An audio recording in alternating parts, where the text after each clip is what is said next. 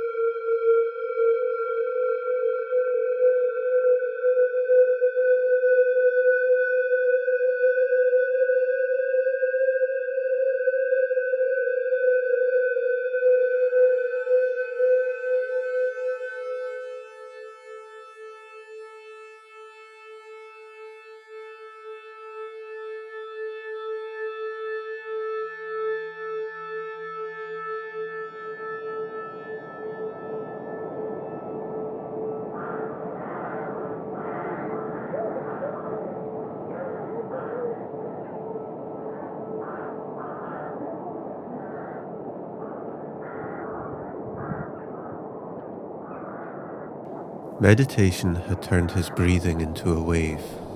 It became a rolling, immense activity within the oceans of darkness upon which he drifted. The dividing moment between inhaling and exhaling softened and became its own territory. At the end of things, the beginning of things. Breathing out laid waste to a landscape and dispersed desert sand into the far reaches of infinity. Each new breath came slowly from a dark well of silence and lifted his soul in the passing, only to roll it like a tobacco leaf. The descending breath would gather pace and kindle the leaf, dissolving his entire being in a momentary flare of burning intensity, then the sea, then the ash. It is, as it has always been, from these distant territories that the dim outreaches of consciousness that the idea comes. He has been seeking guidance in how to reach a clearer articulation of the process of climbing across the frame and into the painting. A portal must be not constructed but nurtured, teased forth from the borders of suggestion, located through sensitivity to the will of the landscape. It is, he reflects, interesting and likely more than coincidental that the autumn winds pushing down from the hill seem to be tainted with the warm metallic smell of blood.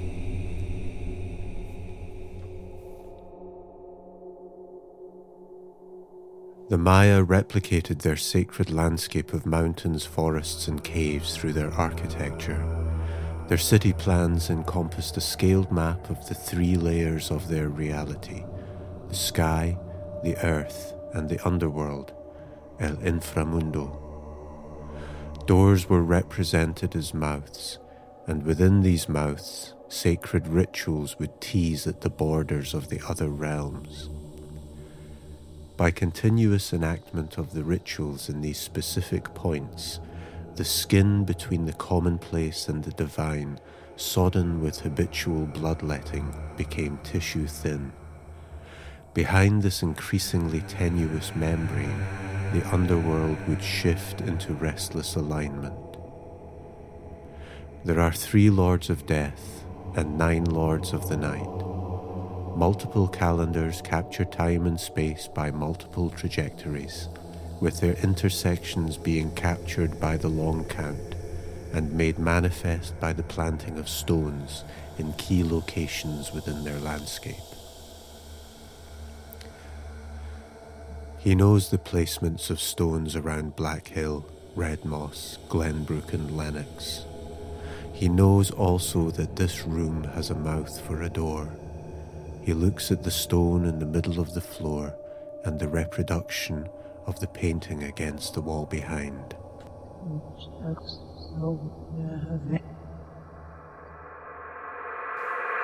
The real work comes from being alone in the studio. It begins as a sense of something that soon can be seen, and when seen can be made. He hears Fuchsia slam the door and hammer her way clumsily up the stairs to her attic room. He wants to call her into his study and explain to her the simple beauty of Mayan numeracy. Whereas we use 10 different character forms to facilitate counting, the Maya only required 3: a dot for a 1, a horizontal bar for 5, and a variety of symbols, each representing 0. So for instance, 4 would be 4 dots, 8 would be a bar underneath 3 dots, and so on.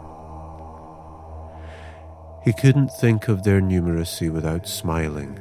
Its simplicity, he thought, was guiding him to the realization that the conjuring of a portal into the work had to be equally elegant, equally free from excess complexity.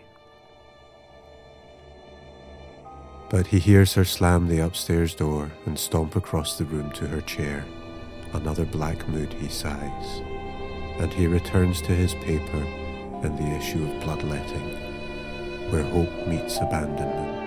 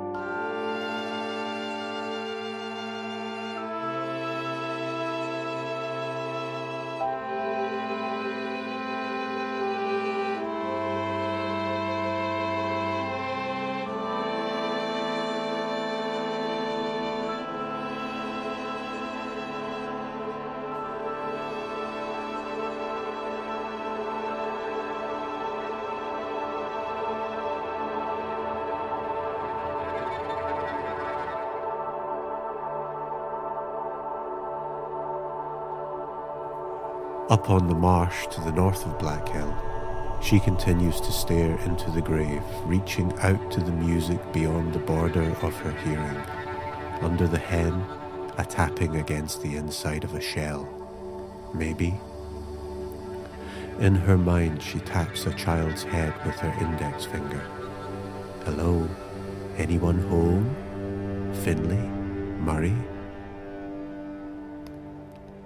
So a line from a broken nest seething with wasps in a mulch grave, through the memory of a girl tapping the head of a missing child, back down across the marsh to a coop where a patient hen sits on her clutch of eggs.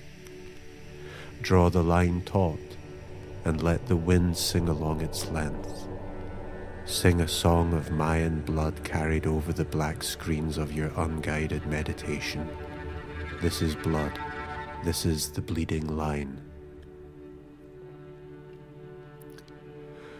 With the cord drawn tight, he fastens a series of thorns from a Tess rose securely along its length, evenly spread an inch apart.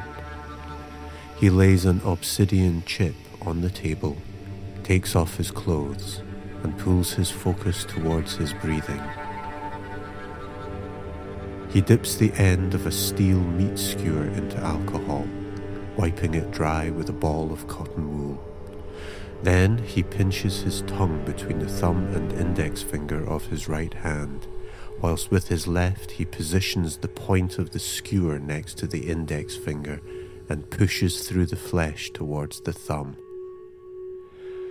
As the skewer passes out the lower side of his tongue and his mouth fills with blood, he tips his head forward. His right hand is now free to take up the nearest end of the string of thorns. He pulls the skewer out of his mouth and lays it on the table, then guides the cord into the hole in his tongue, pulling it through until he feels the first thorn reach the edge of the wound.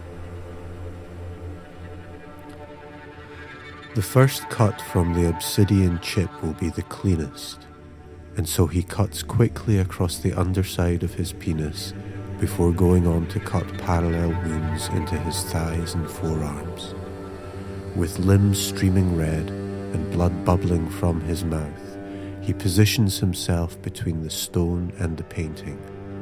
His body is going into shock, and he is starting to shiver. He stamps his feet repeatedly on the increasingly bloody floor and pulls the first thorn through his tongue. His voice hooks around the edge of a chant, though it may again simply be the shock steering his voice. One by one, he pulls the thorns through the progressively ragging hole in his tongue. He spits blood on the stone and wipes his arms against the glass protecting the painting. This is the blood, and this is the heart of the night, where hope meets abandonment. By dawn, 2 more graves will appear, and a third, slowly revealed below the waterline as the reservoir bordering red moss begins unaccountably to drain itself dry. And on that next day, it will no longer be she alone at the top of Kirkgate, who becomes suddenly sure that at the point of dusk, Black Hill seems to breathe.